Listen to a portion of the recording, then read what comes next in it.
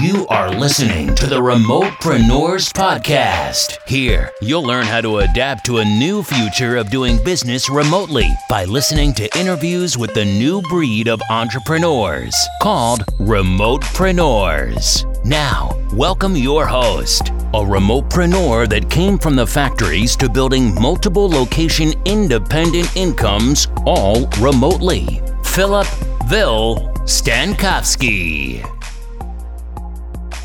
Welcome to the Remotepreneurs Podcast. My name is Philip Stankovsky, and for the past 5 years, I've been able to develop a location-independent income and became top-rated freelancer on all the major platforms for freelancers.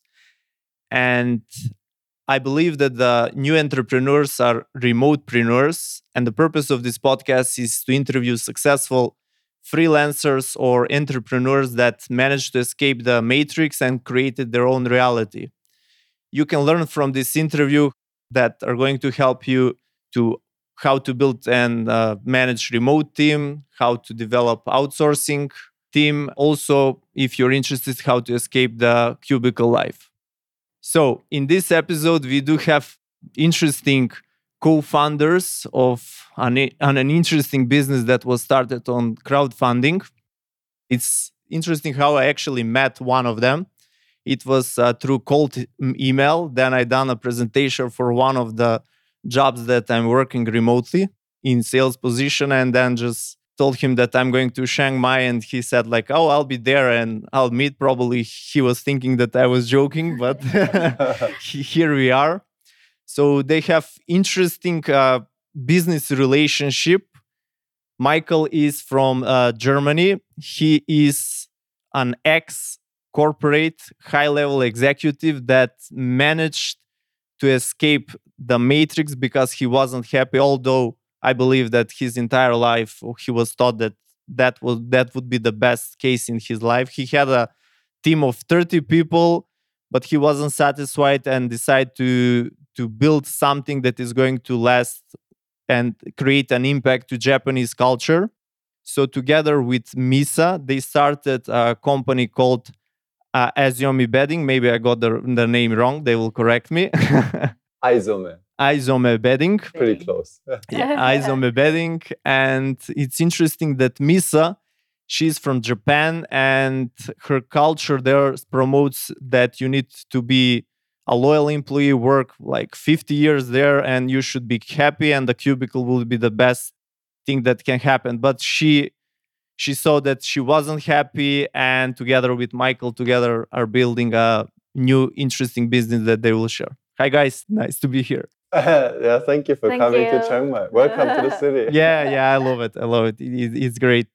So guys, can you please share your background? We can start with, let's ladies be first. Okay, so my background. So before starting Aizome Bedding, I was working for one of the biggest Japanese cosmetic company, and then I was there for about 2 years, and then I was doing sales. Yes, but as Felix mentioned, it was a little bit hard to work in Japanese company because of the working culture and then working hours as well. And also I love my country, but still we have some issues about, genders, and then it was hard. And I wanted to do something new and then create something completely new. And then here I am. Interesting. And Michael? So I'm German from Munich, but I've been in Japan almost 10 years. So I'm a permanent resident, and Japan can't get rid of me easily anymore. So I went to school and graduated from school there. So I believe there's lots of creative potential in Japan. There's tons of really interesting people. It's a fantastic country to visit and also to live. But working life, I think most people can say working is not a particular enjoyable part of Japanese culture. It's not even the interesting parts of working, but overall, I found it a bit tricky. And I really actually my parents raised me very freely. They can be an artist or an actor or anything. So I didn't really aspire to be a corporate guy. And I work for a very great, fantastic company called BrainLab. It does neurosurgical software and helps brain tumor treatments. And it's a fantastic company. But I was working for the Japanese subsidiary, and my dream or my wish was to change the working culture there, and to make make the company successful there, and make it one of the companies in Japan that is also in terms of working culture progressive, not only with the products that we're doing. And I found it, I thought it was a leading software. Most corporate functions are done in the headquarters. So I thought, how hard can it be? We have to, sell it. We have to do the accounting. We have to do the operations. We have to manage the products.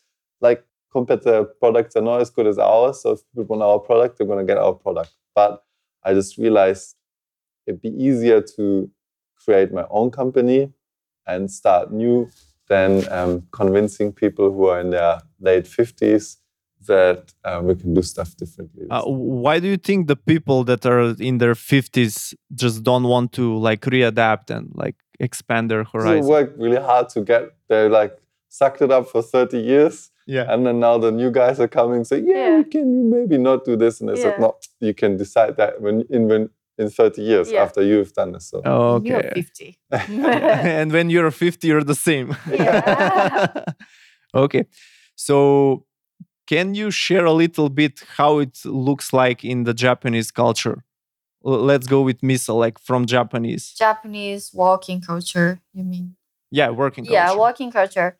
So in Japan, most of the people don't want to leave the company if they start to work for the company. Mm-hmm. They don't leave, and they just continue to work in the same company for their entire life. And then it's because of the in Japan, it's still really important to have the financial stability, so people don't want to lose it. And then once you go into the company and then work for the same company for 30 years, and then they can have more and more money, the salary is going to be higher and higher. So that's why people like to work in the same company. So people don't change their job often. People just stay there, and then that's it. Do you think they're happy there? I don't know. It depends on the people, but generally speaking, I don't think they are happy. Well, they don't look happy, but at least they have financial stability. So when they have family, maybe it's fine. It's better choice to stay in a company for a long time, but they don't really look happy. And then if you go into the train in the morning, and then a lot of people in a train, and they look really tired and a bit depressed. Some people depressed, and I'm not really sure about the working culture. Well, I think a lot of Japanese people are too busy to ask themselves the question whether they're happy or not. So if you ask Japanese people, Japanese people, I would say people in Tokyo in the big sense, because Japan is a big country with lots of people living, fairly suburban. But the city people, you ask, you're busy, are you happy? They're too busy to answer that question.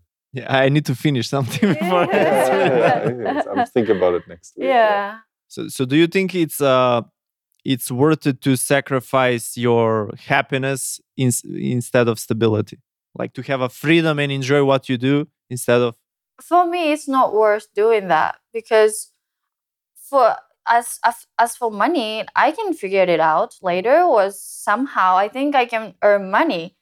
But my happiness, that's not something I can buy. If I have a lot of money, it doesn't mean I can buy my happiness. So no, I don't think it's worth doing it. Yeah. So rather, I just want to do something I really want to do, and then it's okay if I'm not rich or not. It's okay. As long as I'm happy, then it's fine. Yeah. So that's why I chose not to work in Japanese company. Yeah. And I believe that you mentioned that the paying structure is stable Yeah. like go step by step. So I don't believe that you can get actually rich if you work for the company, right? Yeah. Maybe if you own a company, that's a Yeah. different story. Yeah. If you don't get rich, of course. Yeah, I they mean, don't get rich, but they can have, better life in Yeah. terms of, financial. Like safety. Yeah, safety. Everybody Yeah, likes yeah, yeah. safety. Yeah. Do you think this is a big issue in Japan? I can tell you how it looks from our perspective. I'm from Macedonia, Europe. When they show about Japanese worker, they say they're extremely disciplined. They are committed and passionate for their job, and it's like perfection. Everything needs to be perfect. And the problem, they say they work too much that even the government is sponsoring to have like sex, children, have fun. Yeah. You have to go like mandatory on vacation. I mean, is that true or it's CNN bullshit? Huh? yeah,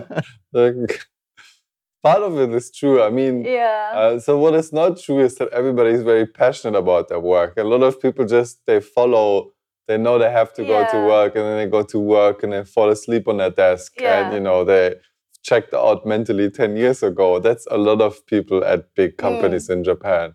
But they go there every day and they never call in sick, and they're very Yeah. proud that they've never been sick, and they're proud they don't take a holiday. Yeah. But when you look at what they actually produce, I mean, not everybody, but a lot of people is very little. And yeah, there's a thing, when you... I had this colleague who, I said like, hey, you gotta really take holiday and blah, blah. And he said, yeah, but I'm doing here 1-2 days. Like, no, I told him, you're gonna take 2 weeks holiday. You have 2 weeks holiday, you'll take him. Yeah. And then he submitted with the system, he submitted it, and then a call from HR. I said, can you come? It's like, is he okay?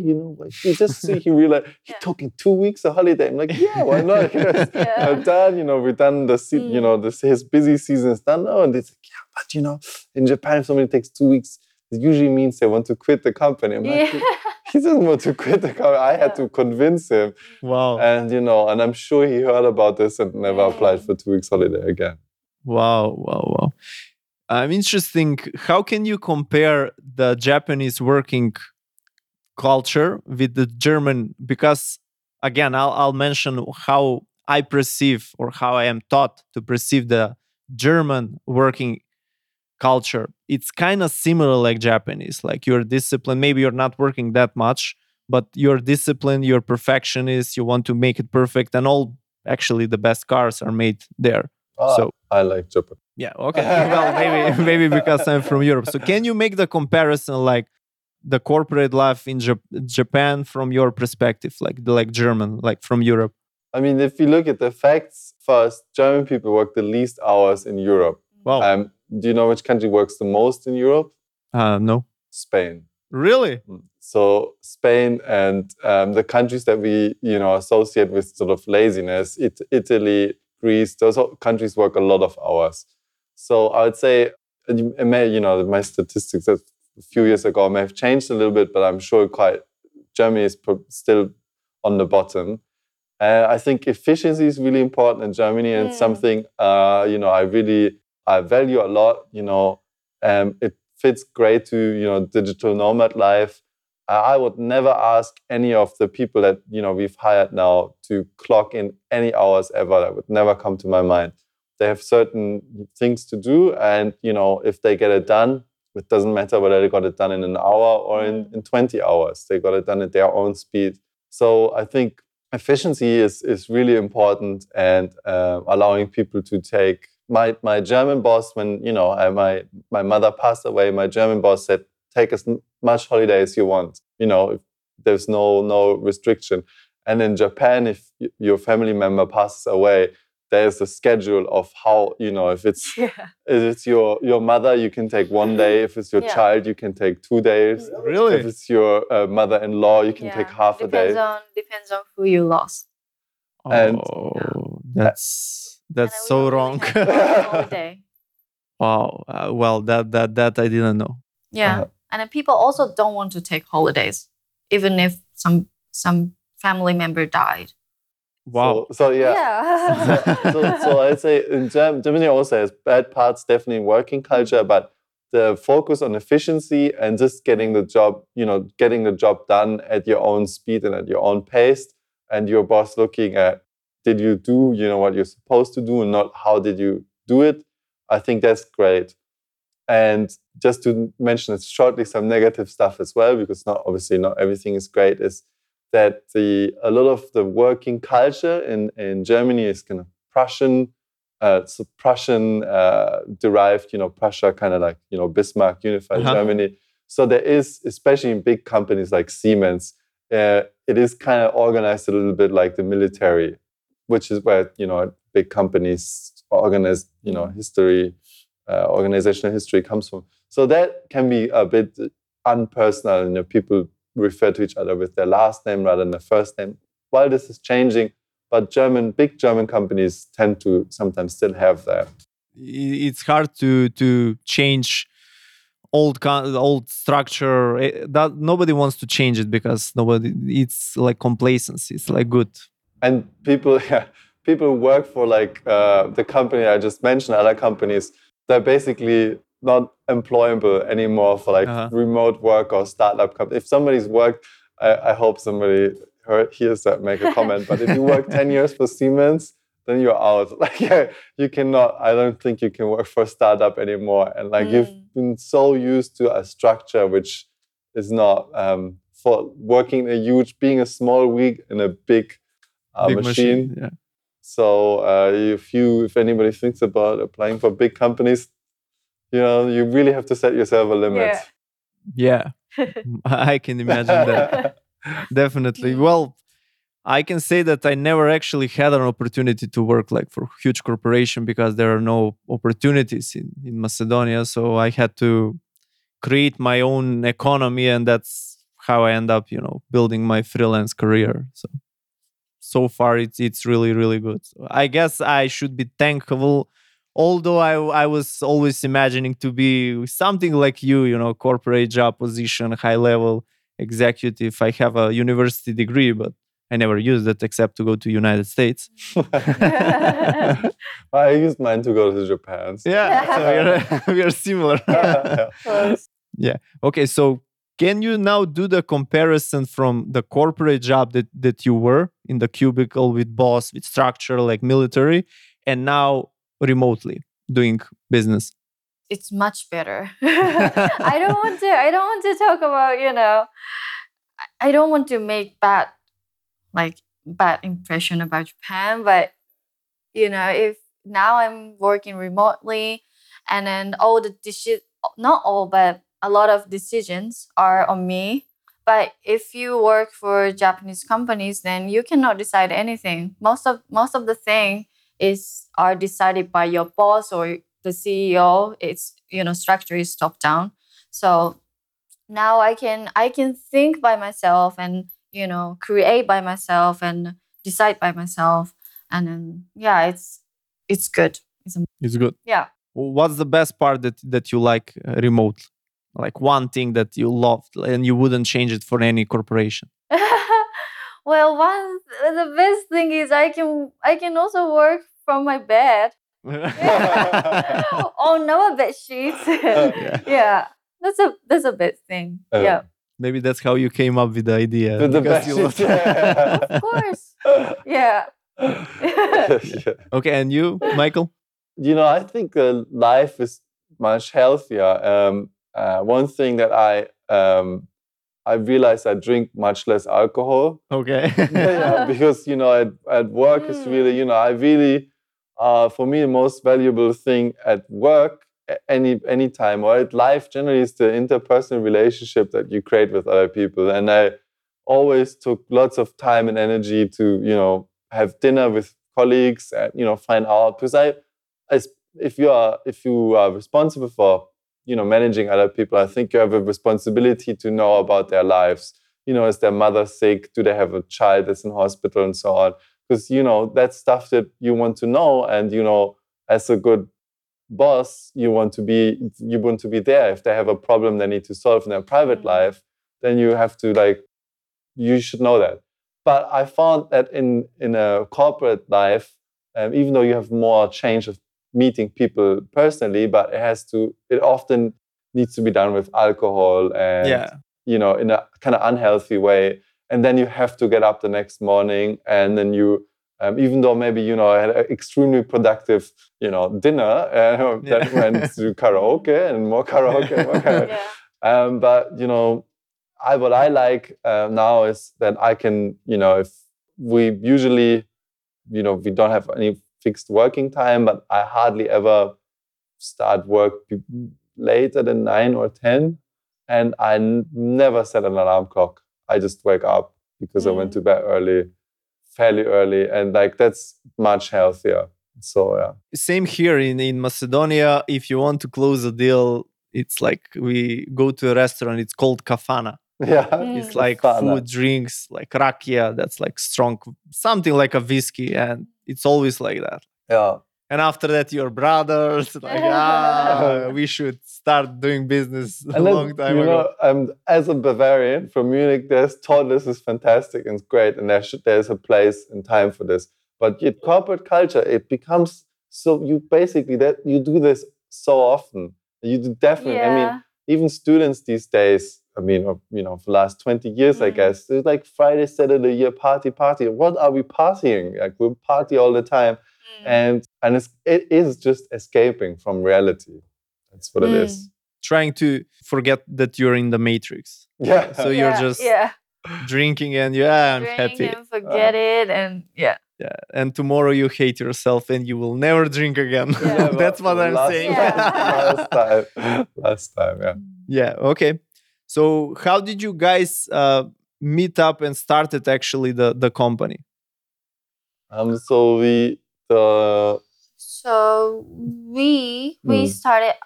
started to work on isomer bedding in when was it? In August 2017. And then at that time, we were still working in a company, Japanese company. I mean, we were working in Japan, but I already decided that I would leave the company. And then he was also thinking about, his future. And then two things happened. One thing was that, why I really like being in, cancer treatment. I thought that's a fantastic thing to do. But I found it was actually during a conference where I talked with lots of doctors and people in healthcare. It's like, it really annoys me is how much money is done with treatment. And the system is kind of, without anybody being evil in there's nobody controlling that. But the system itself waits until people are really sick and then sells them expensive treatments. And prevention is cheap. It's just economically not interesting. And that really annoyed me. Not with the company, but with the system itself. And I thought I really wanted to do something that's a preventative product that helps people to stay healthy and, that contributes to the health of the planet. And I was looking into the big data, blah, blah, and there's tons of interesting stuff. And I realized that lots of stuff happening, but it's a really systemic problem. And personally, I'm really interested in antique textiles. So I have lots of old textiles that are 200 years old from Japan. And I often, I love them, hang them up and just like, how can this be 200 years old? It's so beautiful and has all these patches, been repaired many times. And it was somebody's most precious item, which they had their entire life. And now I feel like responsibility to like preserve it. And so that's the idea where, the connection between health and textiles is maybe also informed. So I've worked for, some NGOs before, that like textile production is extremely bad for the environment. 28% of the global freshwater pollution, so that's the entire pollution that we are doing, 28%, so almost 1/3, is only from dyeing our clothes. And these pollution is, in a category of the toxicity, the highest toxicity. So these waters are basically permanently polluted. And of course, we'll do it in, dyeing and in Bangladesh, China, India. So, we don't see it. So but it's happening and it's affecting lots of people's life. And, these antique clothes that I have on my wall, they're all dyed with plants. And I'm like, this is really beautiful and nice. Why would you use chemicals, which are mostly based on petroleum, heavy metals? Why would you use those, if you could use plants. And then I looked more into it, found out more details that made me go like, this is insanity. So we make chemicals from, petroleum, heavy metals. Then we have to prepare the probably chemical-based textile with other chemicals. And then we dye, and then we use formaldehyde and other stuff to clean again the textile. So this is a huge cocktail, and all of that is going to water just to save a couple of cents and, dye with chemicals. It was then when I thought, like, let's try and make prototypes, I mean, first of all, I spoke to people about, why not using plants for dyes? And then sort of the two things that people always say is like, for one, the color, might wash out. It's not as strong as chemical colors. And the other is you cannot make like really strong colors like neon colors. To which I think, well, start with two. Who wants to have neon colors? The 90s are over, Yeah. And then with, the color fastness, that seems like a technical problem. I think there should be a solution for it. And, I'm not an engineer, but we just made prototypes. I read up on the latest research in dyeing procedures. And then I, took the phone and called lots of Japanese factories and said, I'll do this, interested in doing prototypes.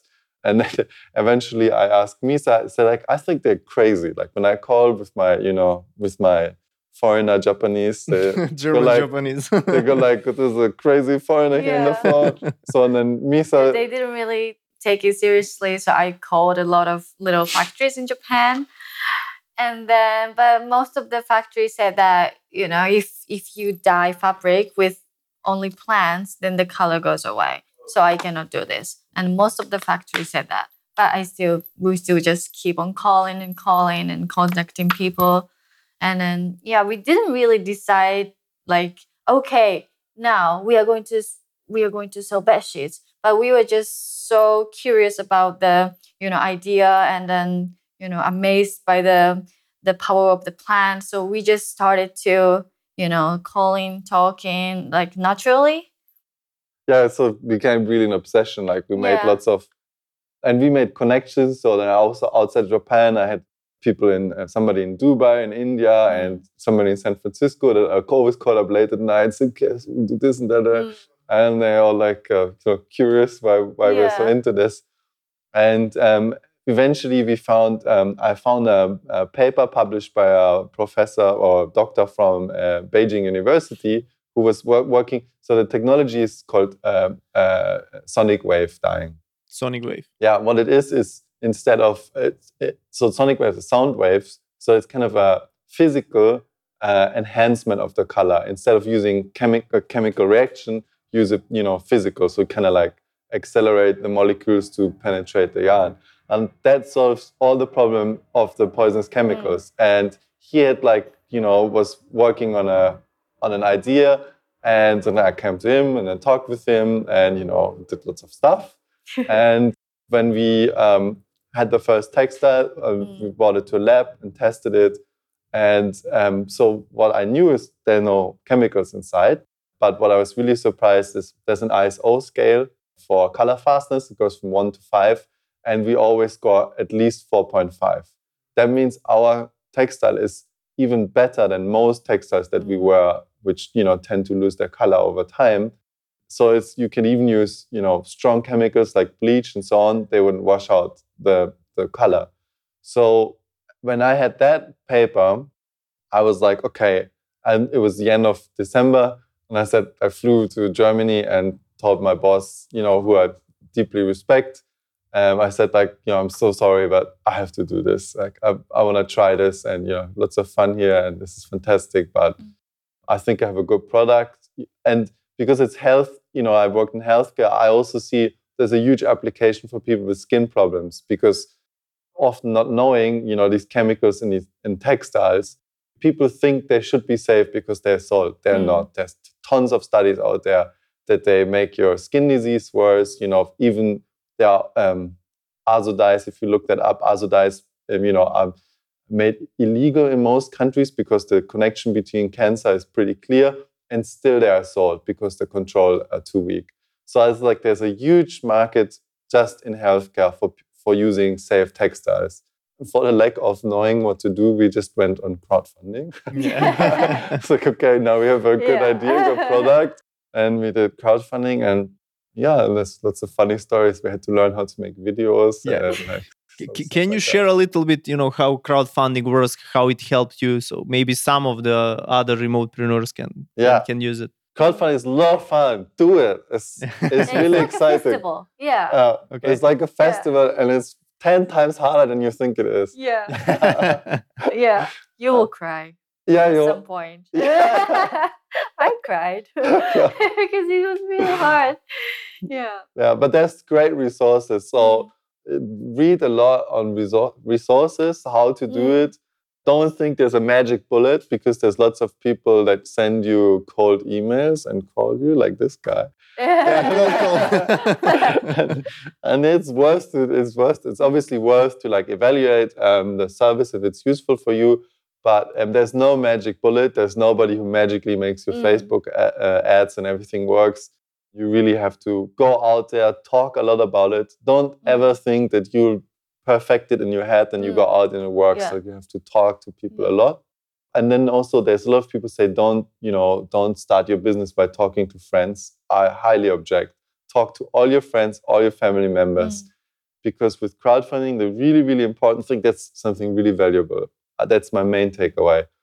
An important crowdfunding is fully funded within a day or two. If you make that, then you'll have to just make the math. How is your funding level? What's your product price? And how many people do you need? Make the math. Don't make it into a PhD, but just get more or less, okay, we want to reach that. Yeah. And then from there, good things happen because you're fully funded already. That means a lot of other people jump on that and say, that's great. And, so that is really important. Don't put it out and just wait if somebody might buy it. Yeah, if nobody hears, because I'm in sales, if nobody knows you, nobody will flow you. So nobody will give you money. And definitely, here is another takeaway that you mentioned that I will tell to everybody. Always sell your products, services, or at least tell them to your family and friends. That's called power base. That's one thing that I learned from Grant Cardone. He's one of the most recognized sales trainers. He said, first you need to go to power base because those are the easy money. Until you start getting flow, no stranger will give you money. Maybe he will come to do an interview with you, but, but will not give you money. Not yet. So always stick with your friends and family, at least, just to try out your pitch, your sales pitch, at least, and try out the product. Yeah. And some of them, they will give you money out of the pity, but it's still a sale. So doesn't matter. How much money did you raise on crowdfunding? 127 something. $127,000 US dollars. Yeah. Wow. Interesting. Yeah, but I also have to say, when I saw these companies that raise that kind of money, I thought oh my God, they're going to live the life. But it means you actually have to produce the product. And because most likely, if you're like us, you're an idiot. And then you realize, your margins and blah, blah. And then you're really busy. And at the end, you realize, okay, that's left now. That's I'm going to invite everybody to dinner and then we're on zero. So, but I think that is fine. So it's not a magic bullet. You need to think about your crowdfunding keeps you busy, and you will definitely not earn any money while doing it. So you need to know how you can stabilize your life. Being in Chiang Mai is very good. Being somewhere where it's not expensive and where it's nice and no stress to live. But you need to have sort of, maybe you want to move back with your parents or in a garage or somewhere. But you don't want to have an expensive lifestyle, because this crowdfunding, and there's of course there's a few crowdfundings that made more than $1 million. But many of those, then like the famous Pebble watch, they got broke later, or the coolest cooler, are so sad they never delivered their products. Yeah, it is work. Crowdfunding is work, and there's no magic bullet out there to help you, and crowdfunding itself is also not a magic bullet. Yeah. It's a fantastic way to get your first customers, to get your first operational cash flow. for that, it's fantastic. Yeah. So it's a good jump start for your business. Yeah. And then I think crowdfunding is a great platform for advertising your company as well. I feel it's more for advertisement than making money from it. So where are you in your business after the crowdfunding currently?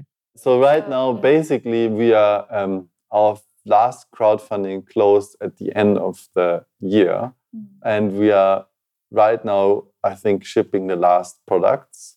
So this is great. With actually everybody that has backed our project has received their product, and we've sort of worked with feedback. So we got some feedback, which was usually on packaging and on the labels and so on, how to make it better. Because what we wanted to make quickly, so our product is a bed sheet, a set of bed sheets. With the technology, of course, we can make all kinds of textiles, but we felt bedding, bed set, that's something people quickly connect with health. They're like, yeah, I sleep 1/3 in there. And it's not possible to, I sleep 1/3 now. I spend 1/3 of my life in there.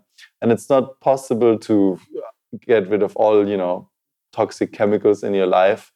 But a bed or like bed sheets would be something that significantly reduces sort of your exposure to chemicals. And it's also when your body sleeps, it wants to recover its skin and so on. And if you have some polyester sheets, pink polyester sheets, then your skin, when you sleep, it's all the time like on defense mode, and it's not helping your body's not giving it time to recover.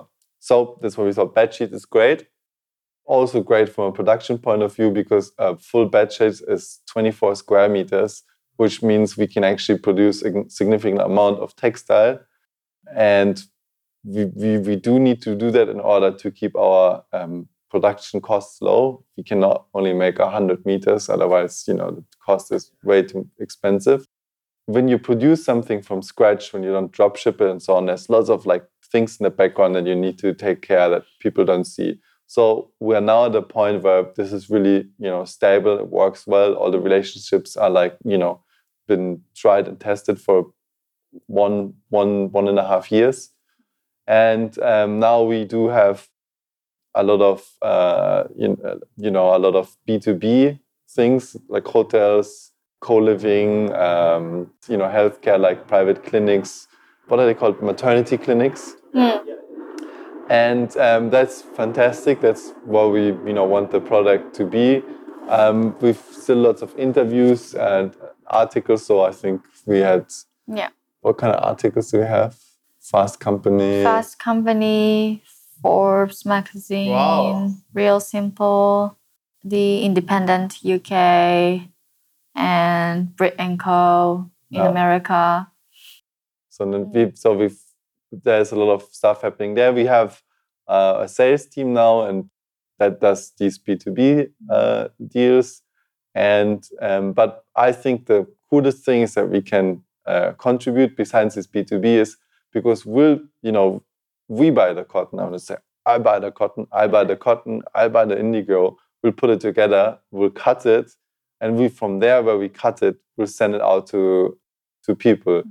And so we have extremely thin margins. So if people pay our products that admittedly aren't cheap, but they get exactly that quality. There is no middleman in between.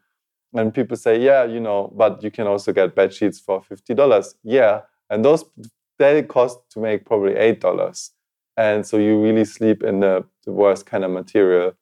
So I think our big contribution is that we, as a B2C company, when people buy from us something, they get an exceptional quality in it's not only the dye. I mean, we use indigo, but it's also the cotton. We buy certified organic cotton.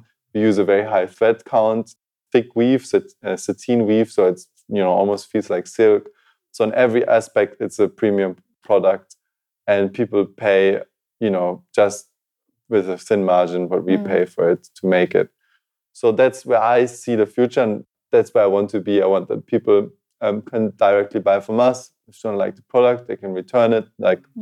And they're not communicating with some agency somewhere. They basically they have an issue, they talk with Misa or me, with any other of the team members. But like we'll make sure that everybody is happy. By the way, I think that's so cool. So we have now more or less 1,000+ people that have the product already, and we've so far not got one complaint yet about the product quality or anything. Wow!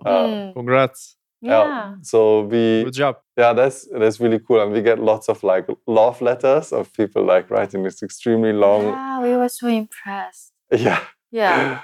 Like poem kind of style of like how their life is great now, and how did you felt when you were reading the love letter? You go like, oh my god, and you will post it on Slack. We share it, everybody see like this guy wrote again, Well, it's fantastic because at the end of the day, as an entrepreneur, what you want to do is you want to impact people's life in a positive way. And I'm sure you have something. Everybody has something which they touch and they feel it makes them happy. Something they have, it's whatever. That could be their motorbike, anything. But like this kind of product, that's what I want to do, and that people value it. They go like, wow, and and they know it's our literally blood, sweat, and tears, and our time and money to make that. And if it provides babies, our product is baby. Baby. Yeah, it's a baby, and if people have that feeling towards the product, then that's great. That's what we want. And when they send you love letters, you're proud of your baby. It's grown up. We were proud of our baby, and also it's when we receive feedbacks and messages, it is a huge motivation for us. So we do this, and people and that product made them happy. And then, that's why we are doing that, right? Yeah, so it's a big motivation. And then our customers are so nice. And then I feel they're like, family or relative. And then I also remember their names. And then we have so many repeaters. Oh, nice. Yeah, nice. It's really nice. Yeah, we have a crazy amount of repeaters. Yeah. And also we had people, we have people who like bought they bought for their family, and then there's they ask us if they can forward a coupon. Of course they can, but like then to their friends and so on. So I think the satisfaction rate is very high.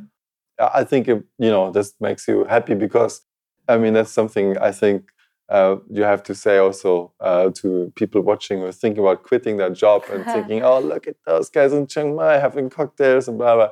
Like it's really hard, It's really hard. Like you'll just work your ass off, and you work now 40 hours a week for somebody else, and you might soon work 100 hours a week for yourself, and you don't have any money. And you're like, oh, Jesus Christ, is that a mistake? So that obviously that happens, but you just have to move away from the money aspect. Like you'll much better in a high level corporate job, much safer, blah blah. If you just think about the money. But if you think about life satisfaction, and obviously there is a potential it works out and takes a life of its own, and that should motivate you to get there.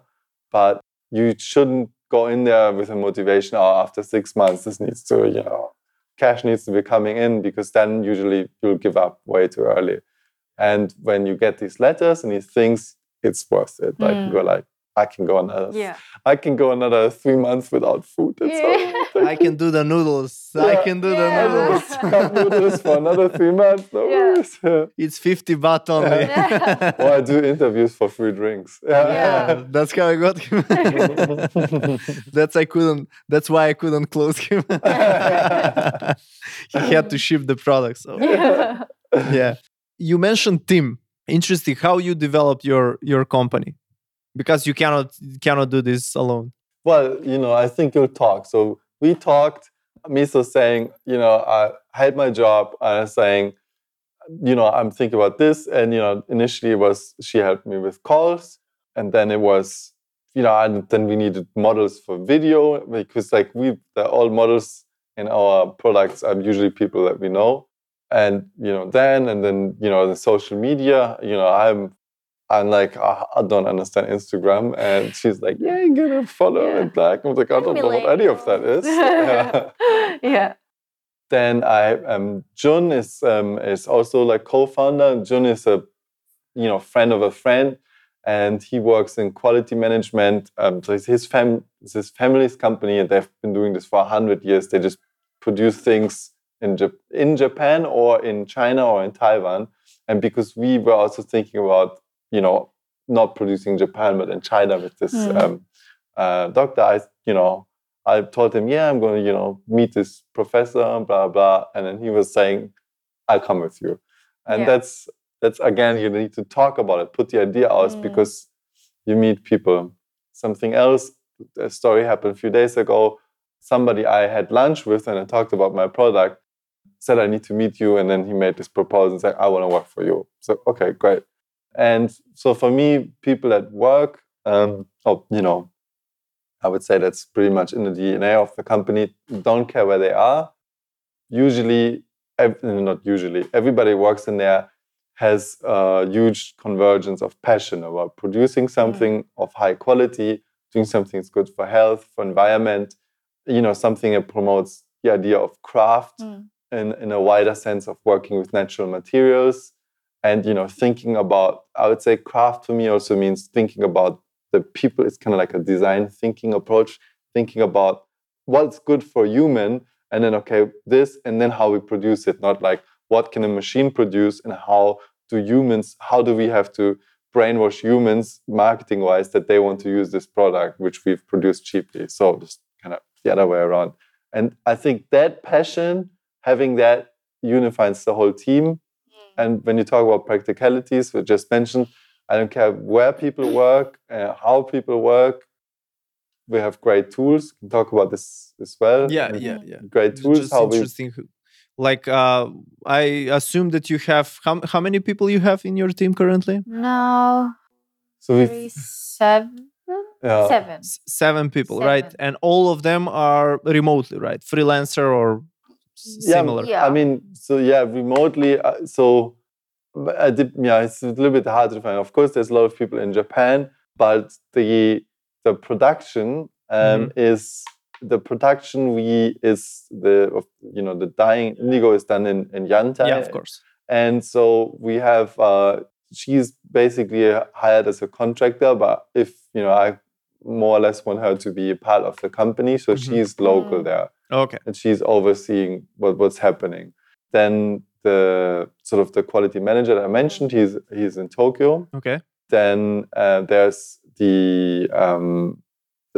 so it's 6 or 7 people, but here in Chiang Mai we found 4 salespeople now. 4 people. Yeah, they work as sales. And last week we did like onboarding and training, and this week they start, and we'll see how things are going. But great job.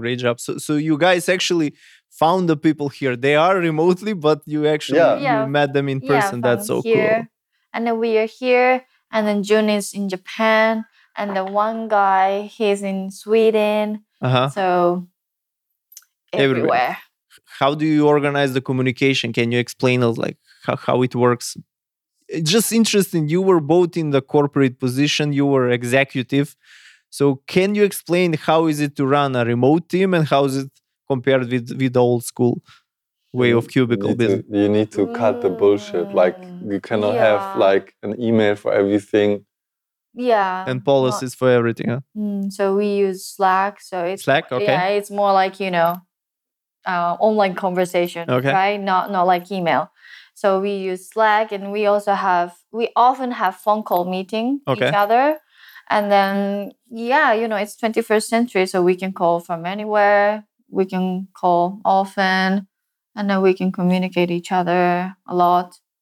Yeah, it's no problem. No problem. Yeah, and we talk all. We talk all the time. Like, I mean, if you don't know. If you don't know what Slack is, you're missing out on something. Yeah. I mean, if I would go back to, if I had to go back for some reason to corporate job and managing a team again, I would say, I'd rather cut half of my salary than working on email again. Like, then I force you to use Slack, like stop this internal email nightmare to everybody. Yeah. Where, just killing everybody with communication. Dear blah, blah, blah, I hope you don't mind that if you could possibly check blah, blah on SAP, kind regards you. This is so stupid. You work in a company, you just say, please check SAP number, send, and then, whatever, put in, mark the other person's name. It's so much easier that way, and it's so much more fun, and it saves you from all the, but did he mean that or this, and why did he use that word in the email? And email is like, somebody said this to me recently. In the email, like how the typewriter, the organization of the letters comes from the typewriter, so that the arms wouldn't hack into each other. So actually, the letters are not very well organized. The QWERTY keyboard. There's the Dvorak keyboard, which is made for keyboard, and you can write 10 times faster because the letters are more convenient. But we use QWERTY because the letters that commonly that they're far away from each other, so that the arms wouldn't. I didn't know that. I thought that was the best logical way of... No, it's the worst way, but we can't change it anymore because we're in there. Like, you can if somebody says we'll do Dvorak keyboards now, people wouldn't buy it. He's like, I have to learn something new. And probably would slow you down half a year. And then after that, you'll be so fast because you can write faster. So we stuck with a suboptimal keyboard because people don't want to change. And I think with email, the same thing has happened. That's what my point. In email is the digital form of a letter that you had to write when you need to send it off with address and name, blah, blah, and dear sir and madam, and people wait for 2 weeks. And email is the same digital form of paper thing. And the people at Slack, or probably, other people as well, just said, like, stupid. Like, this digital. You send it, the other person gets it right away. You don't need to say hello, dear sir, at every, 5 times a day to the same person. With signature and everything, like. Stupid, So I think the good thing about stepping out of a system is, like, you are forced to look at things outside the box. Like, you don't even have the luxury you're not in a box anymore. So ISO embedding is, kind of doing good, but at the same time, we're always one wrong decision away from disaster and failure, and it's over. And that makes us really think very hard about how to communicate and do we really need to have regular meetings on this and that, and do we need to have a policy? Like, it has to just be German. German efficiency and Japanese perfection. That's the formula of success for your company. So do you think you can actually build a real company remotely? Yeah, I think so. Do you think it's like more efficient to work this way than go to the cubicle and all the stuff? I never had the luxury of working in a corporate position. I guess I'm lucky. Totally. So what we'll do is, once this works better, we'll get a space somewhere where people can be if they want to be. And I think there's a huge benefit in working together with other people. So you asked me if you want to do the interview on Skype, and I didn't want to do it on Skype, because I think this kind of stuff is better to, do when you meet somebody. Yeah. So I'm not, against having a company and space and working together. I think it's fantastic, time and place for this. But you don't force people to be there. You invite them to be there and spend the time together. So we want to get a space where people can be together. And we probably would say, like, every year, about a month or 3 weeks, we invite everybody to be there at that space and work together. And the rest of the year, they can be there if they want, or they can be somewhere else. And I think that's when you in the corporate function, you also need to think about how people are. Do they have a good insurance? Do they have a health insurance? All this other stuff. Like, you want people to be safe and comfortable. And I don't think that. I think as a company, you can negotiate better insurance deals and that kind of stuff. So you are in a good position to help your employees and give something nice and extra, what traditionally companies have been doing for us, which, it's fantastic. I mean, not every company and not in every country, but if a company pays your retirement and all these kinds of, there's fantastic deals. And for that, traditional companies are great. And I think when you build up a remote company, that's at some point, something you also have to think about. So from time to time, basically, you do need to. It's a good idea to go and meet together and create the bondage. Yeah, I agree there with you. I mean, I spoke with you. I must defend the email a little bit. If it wasn't the cold email, this guy wouldn't be here. It's really good that I actually am here with you physically and talking. I mean, we created some kind of relationship and bondage, and it's a little bit difficult to do that through phone call or Skype. But yeah, definitely. Yeah. But it doesn't have to be 24/7 because eventually, I guess you will start hating the other guy. Yeah, I think once I mean, if you have animals like cats and dogs and you force them to be together, they become this really weird. If you feed a cat or whatever, they'll come back to you. And you can leave the door open. Same with the dogs, Like it's more comfortable, I think. Yeah, like dogs in Thailand, they just run around all the time, but they go where where they're welcome, where they like to be. And with lots of dogs in other countries, there's this kind of hostage situation that like the dogs is kept inside and they go insane and crazy. So it's the same with humans. Like if you force somebody to be somewhere, then there's no value in it.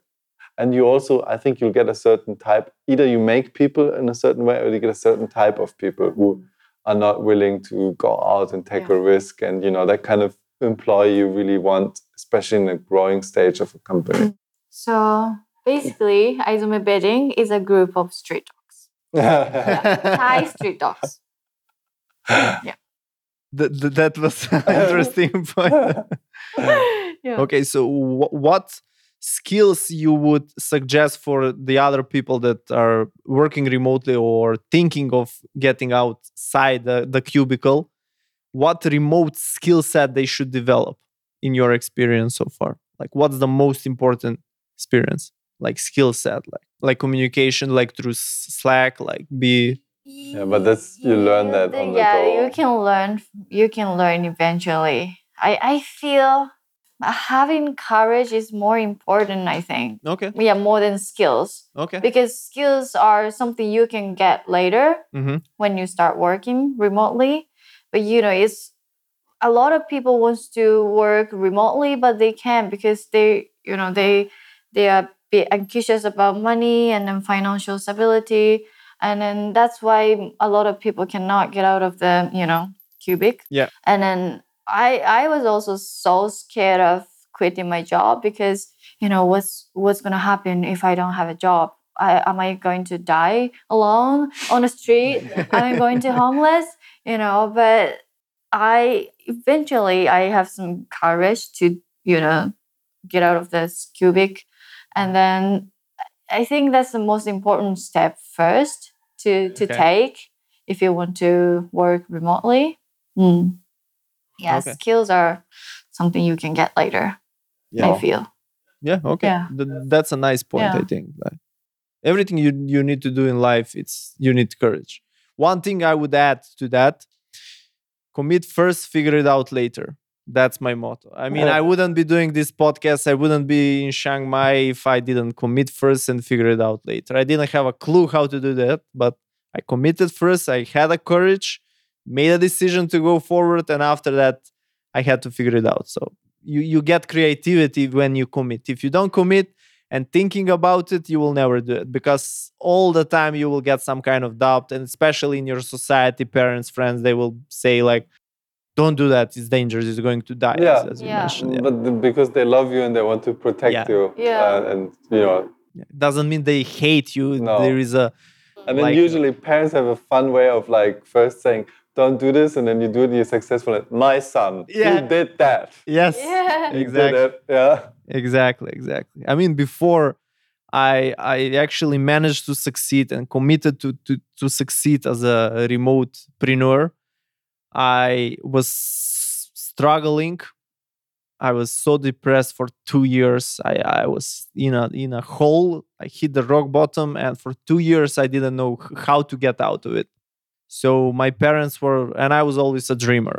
I must admit, I always was thinking about bigger side of life, like going, traveling, etc. And they were telling me out of love that I should forget that and just get any job. They even suggested me to work, as a regular cashier in a sport station where you buy tickets for football and stuff like that, for betting. I mean, that low for minimum wage.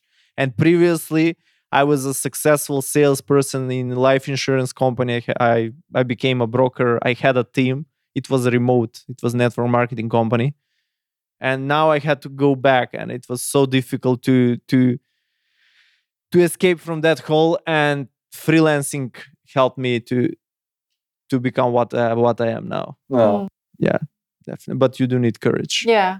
And don't give up. Yeah. Never give up. Yeah. That's one thing I would like. You need to have courage and then decide and then stick with your decision, because especially if you want to be the next entrepreneur, there is plenty of things that will make you regret the decision. Yeah. But that you just have to know that it's come like never keep committed for a certain time, always make, 6, 12 or whatever months plan. Don't give up, because, if anything, when you make a company, it's always like this, and then it's going to be like this for a really long time. And like this little bit makes you feel like it's really successful, and then it goes like that, and then it will go up, and you just don't know when this is happening. So you kind of like, you just need to sometimes, just go to bed early, get up in the morning early, have good breakfast, and go back on your desk and work. And then eventually, like, these things come. And especially, I think building up a company is just like, you do a lot of work that you're not getting paid for. And you do a lot of work, which is a bit hard for me as, sort of a former manager, where I feel like there's 100 million people in the world who are way better at this, and I have to do it. Like, okay, I have nobody that I can push it to, so I'm just gonna do it now. Let me do it. Yeah. But eventually, when you build up the company and income, eventually you will automate and outsource most of the smaller things and just focus on growing your company. But it's a procedure. That's a process, and until then, you have to be the handyman. It's just gonna, I still make all email addresses. Like, I have to go to configure the email addresses. I'm like in this back end email thing is totally not my world, and I'm like, okay, I hope now we have an email address. But that's a fun thing about being an entrepreneur. You learn new stuff. Yeah.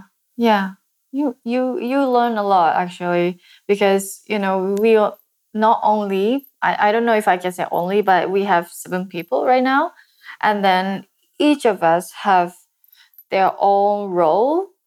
For example, if it were me, then I do PR and then contacting journalists, and also sometimes do social media. So I have some tasks at the same time, and then he has many things he has to manage. So even if, for example, even if I am PR, in charge of PR, I have to do this and this and this and this and this. So I have a lot of tasks, and each of them have a lot of tasks.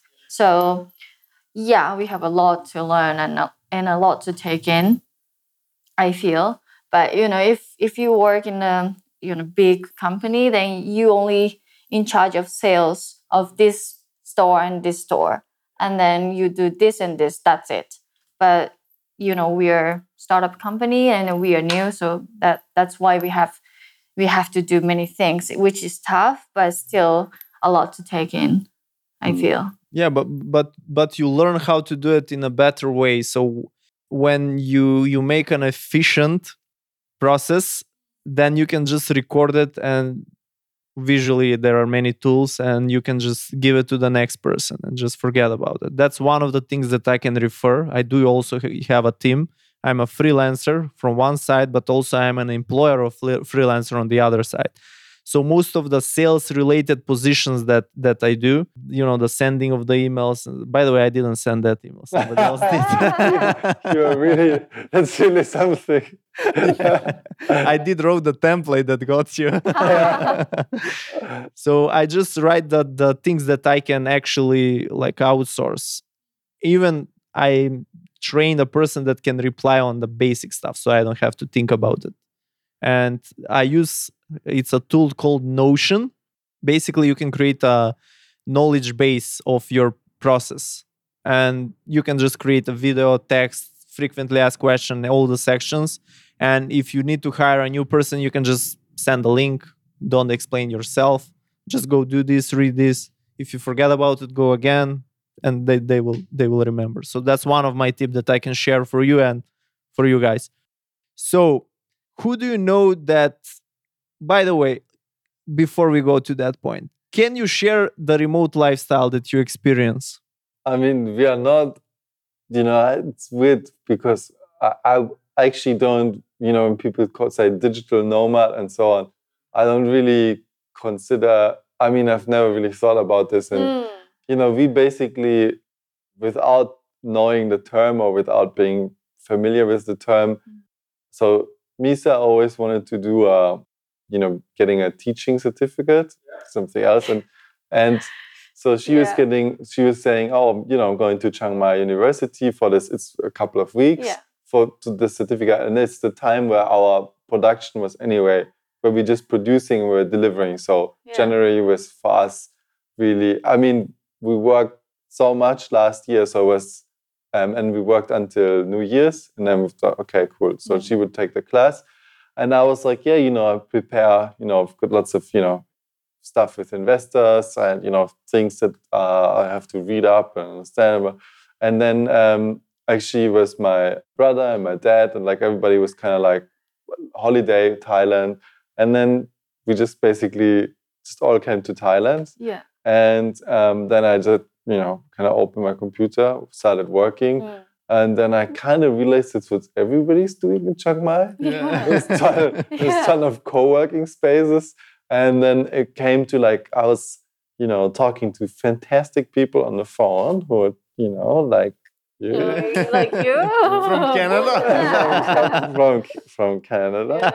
And then at the same time, though, like in co-working space, I was talking about, Facebook ads and stuff. And then I just realized, there's all these amazing people around me who are like, if I, and I talk with a company in the US saying, hey, I need some Facebook ads. They say, we'll give you, somebody of our experts. And then, I'll pay 5 times as much as what this person is earning for their job. And then I realized there's all these really smart people around here. You have experience with brand building, with shipping, with, all kinds of stuff.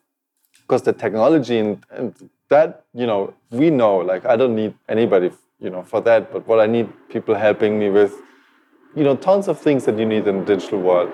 And I think that's how I'm going back tomorrow to Japan, so it's not like that we are permanent travelers. But like, it's not black and white, right? When you start a company, you can be 2 months, you work from somewhere else. But one thing maybe this experience has also taught me, if we hire people, I'm not going to make them move somewhere. Like they might as well be here and we are in Japan and so on. So it's just, I don't have actually a big philosophy on it. It just works. It works. Simply it works. It works, yeah. And then we didn't know that we are actually being a digital nomad. Yeah, we didn't know that. Yeah. Thanks for teaching. Yeah. You're remotepreneurs. Yes. It's a new term that I'm coining. Remotepreneurs. I think it sounds better. Yeah. I like that. Yeah. Okay. So, who do you know that should be on this podcast? That is a remotepreneur. German guy. Yeah. Okay. So yesterday we had like a sort of farewell dinner with some of the people that we got to know here, got to know in Chiang Mai. And it's really interesting. People do all kinds of stuff. And a lot of people are like passionate about doing something that actually creates value. And so one thing is, it sounds very German, but it's fine. I'm German, can't help it. But like, so a lot of like people, when they go into digital nomad life, it's very exciting when you start and people are like, and then think how to make money and it's great. But I think there is there is a reason why people like being big companies, which I mentioned before, insurance and all these like safety net and so on. And when people say you're leaving that behind, that's actually not true. Like you can build that up as well. You know, you'll have to think through it once yourself, but there are a ton of resources. And there's this one guy who I met, who in the beginning, if you'll meet him, I was like, is this guy trying to sell me an insurance? Yeah. How can he be so passionate about insurances? Yeah. But then I realized, you know, he's a very genuine, good person who wants to inform people about, you know, what insurances do and how insurances work and money. I know you've worked with insurances. Yeah. So I think we will bond. Yeah, I think it'd be an interesting conversation. And, you know, he has tons of ideas for like new kinds of insurances for, you know, that makes sense for, you know, people working remotely. And he knows a lot about it. It is a bit complicated because it depends where you come from. And he also knows a lot about like, you know, company registration. Because one thing's also, I always, sounds so funny, but I always kind of was happy about feeling proud of paying tax because, you know, when I studied, I got, you know, scholarships, and I always feel I benefit greatly from the fantastic social system in Germany. So I want to pay my fair share of tax. So this guy also knows a lot about company registration as an e-resident in Estonia, which is fantastic because it doesn't require it. You are in the European Union, but it doesn't require you to go anywhere in person. Nice. So this guy is Chris. I connect you on Facebook, and you hang out here. Chris will talk about insurance and about Estonia. Oh. Yeah. Thanks, Chris, for the brainwash. That's what we do, we guys from the insurance. You know it. Yeah. Okay. Anything to add at the end for the remotepreneur community? I would say life is beautiful and enjoy it. And if you... Life is short. Life is short as well. You only live once.